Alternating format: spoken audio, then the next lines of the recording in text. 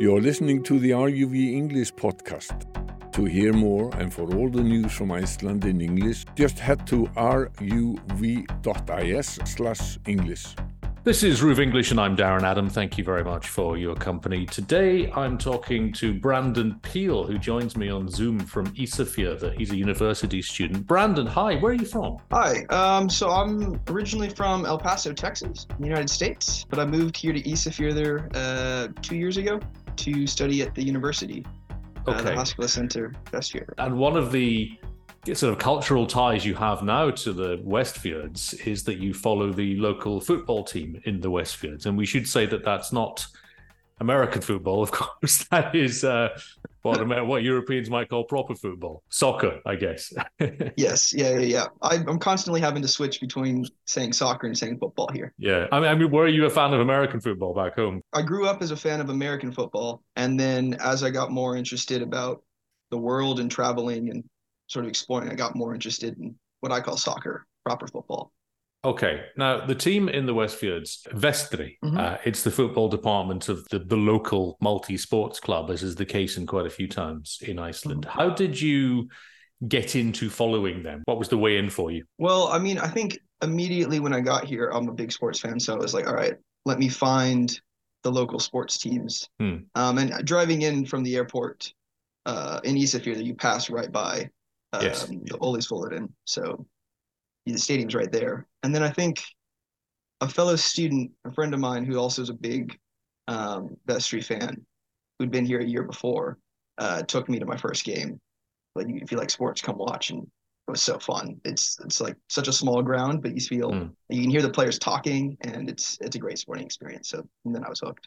So a more intimate experience than maybe you might have had following sports in America, I guess. Yeah, absolutely. You know, in the United States, the stadiums are 10,000 to 80,000 people, and Olis maybe has a capacity of 2,000.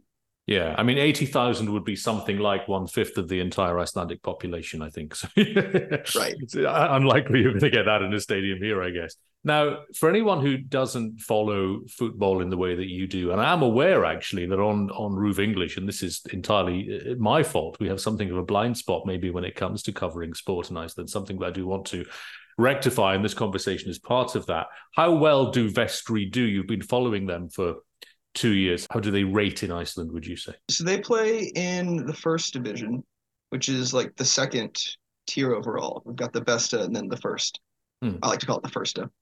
And I would say they're very middle of the pack in the Firsta, which is fun because there's always the expectation that, like, if we have a really good season, we could get up and be in the best division. But there's still the risk of, like, it's not confident that we're going to avoid a relegation battle. So every game's exciting. I think the ambitions would be to be sort of a Besta side, maybe not compete in the top 3 or 6 sides in Iceland, but to be up there in the top division, I think would be the ambition, but solidly in the sort of second division at the moment. Okay, now Iceland is a big country geographically, and it's quite hard to get around. And this is something that you mentioned in our initial conversation, that there are fans of football teams, of course, all over Iceland who make quite lengthy journeys to follow their teams to various places. That is something I think we're going to investigate in a future season.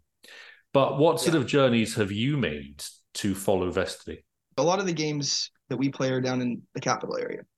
So typically we end up going down in that area to watch the games. I remember the most memorable game this season was an away day at Grota, who play in Selstjörnarnes. Grota is the name of the lighthouse, of course, as well. So it's the name of the football team and the lighthouse in that part of the town, which is to the west of Reykjavik, of course. But that one was a rainy, windy, cold May day, I think. And there was almost nobody out there. We actually were in trash bags out in the pouring rain as the maybe 3 Vestri supporters out there. The team must really welcome having that dedicated level of support, even if it is just 3 of you. Yeah. And it's fun because they sort of recognize the players from around town and, you know, give them a wave and they recognize you. So I think that's a special thing that you get in Icelandic football that you might not get elsewhere. And how do you travel around? Because that's a very lengthy drive from Ísafjörður to Reykjavik, but it's only a 45-minute flight. Typically by car, we make the drive. there's been times that we've considered trying to like get on the same plane as the team potentially, but that hasn't ever actually happened. The team might fill the plane. Yeah, the team plus a few fans would definitely fill the plane.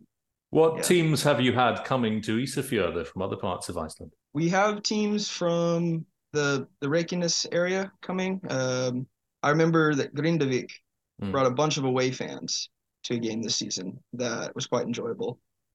And then a team from Akureyri, Akureyri, will also come. The biggest game I think that I've seen in Ísafjörður was a cup match, my first summer here in Iceland. And Valur, which is one of the top sides from the best division, came up to play a cup match in Ísafjörður. So we were all already enthused that one of the best teams in Iceland has to travel all the way up to Ísafjörður. And then that was the best attended game I've seen. There were like cars parked all along, like the stadium was almost at capacity. And Vestri actually ended up winning 2-1, which was the most exciting result. And so I think if you wanted to look at a moment that solidified, like, okay, I'm into this, is probably that result early. Well, something that you and I have spoken about is the idea, as we've said, of looking into those journeys that are made across Iceland and what a football fan in Ísafjörður might make of Egilsstaðir. I'm trying to think of a particularly lengthy journey across the country. That's maybe something we can look into when we get into next year's football season. Again, for those of us who don't follow this and don't have the dates to hand, how far through this season are we? We've got 7 games left. So we're 15 games played. So we're probably in the final quarter of the season, essentially. Okay, so as of the date of our conversation, which is the 11th of August, about 2/3 of the way through. Are you tempted by the idea of playing yourself? Do you play sports in Ísafjörður? Yeah, I do enjoy playing football and other sports here in Ísafjörður. There's actually, so there is Vestri is the sort of the professional football team, but there's also Hörður Ísafjörður that is in the 5th division, I believe, in Iceland. And so I have gone out and trained with them from time to time just to play a little bit. But I enjoy the sports here. Yeah, absolutely. Do your friends from the USA, have they visited you in Ísafjörður? If they have they shared your passion for Vestri and for football here? My friends from the USA, some are not too many are into football, I don't think. Although MLS is growing over there. What did they think then when you decided that you were going to go to Iceland to study? And quite a very beautiful but quite remote part of Iceland. It is academically, of course, very prestigious, but it is a remote part of the world. What was the reaction that you got from friends and family? It was like a little bit of a like, why did you pick this spot? But also I think up into that, I'd done some exchange time in Lisbon and in the Dominican Republic. So it wasn't totally out of the blue that I want to go somewhere international. It was sort of leading up to this big move that was more permanent than just a semester in these other places. And I chose Iceland. And I think Iceland, the United States, has a really good reputation at the moment. Yes. I think people think of it as a really beautiful place to be. So that was quite nice. But yeah, I mean, I'm from the middle of the desert, so people were like, "How are you going to survive the cold and the snow and the winters?" And what is the answer to that question? I came knowing full well I didn't have the proper apparel for this living here, so I was going to buy all my apparel here. So I brought a single pair of pants when I first moved to Iceland. You mean trousers? We're again divided by a common language on that one, aren't we? So that's not one pair of underwear, that's one pair of trousers. No, yes, one pair of trousers. Yeah. And the trousers ripped the day I got here. So I only had shorts when I first got here. And so it's just, learning from people who already lived here, learning from locals. Okay, this, going to the shop. What do I need to make it through the winter? Yeah. Find the right clothing. And yeah, just learning experience. And that first winter was definitely tough. Mm-hmm.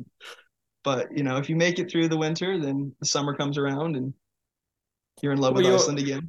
You're 2 years in and you're studying, of course. What are you studying, by the way? Coastal Communities and Regional Development. So 2 years into that course, is Iceland the kind of place that you think you'll want to stay in once the course is finished? That is the question that I don't have an answer for at the moment. I am in absolutely no hurry to leave Iceland. I very much like being here.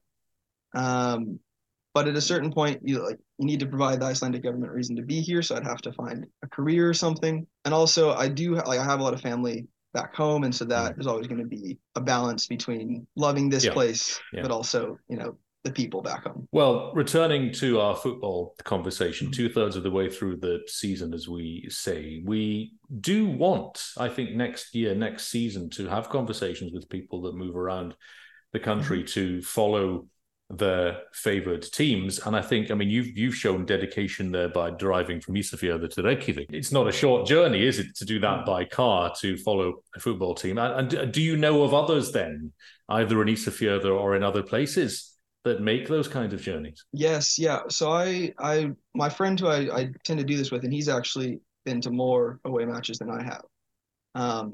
He is based in Stykkishólmur, but he is a fan of Vestri. And he's made it to most of the away days. So he's been out to Akureyri and lots of games in Reykjavik as well. I also know that the Hörður team will have away days in Reykjavik area, and if that coincides with Vestri games, then they make sure to support each other.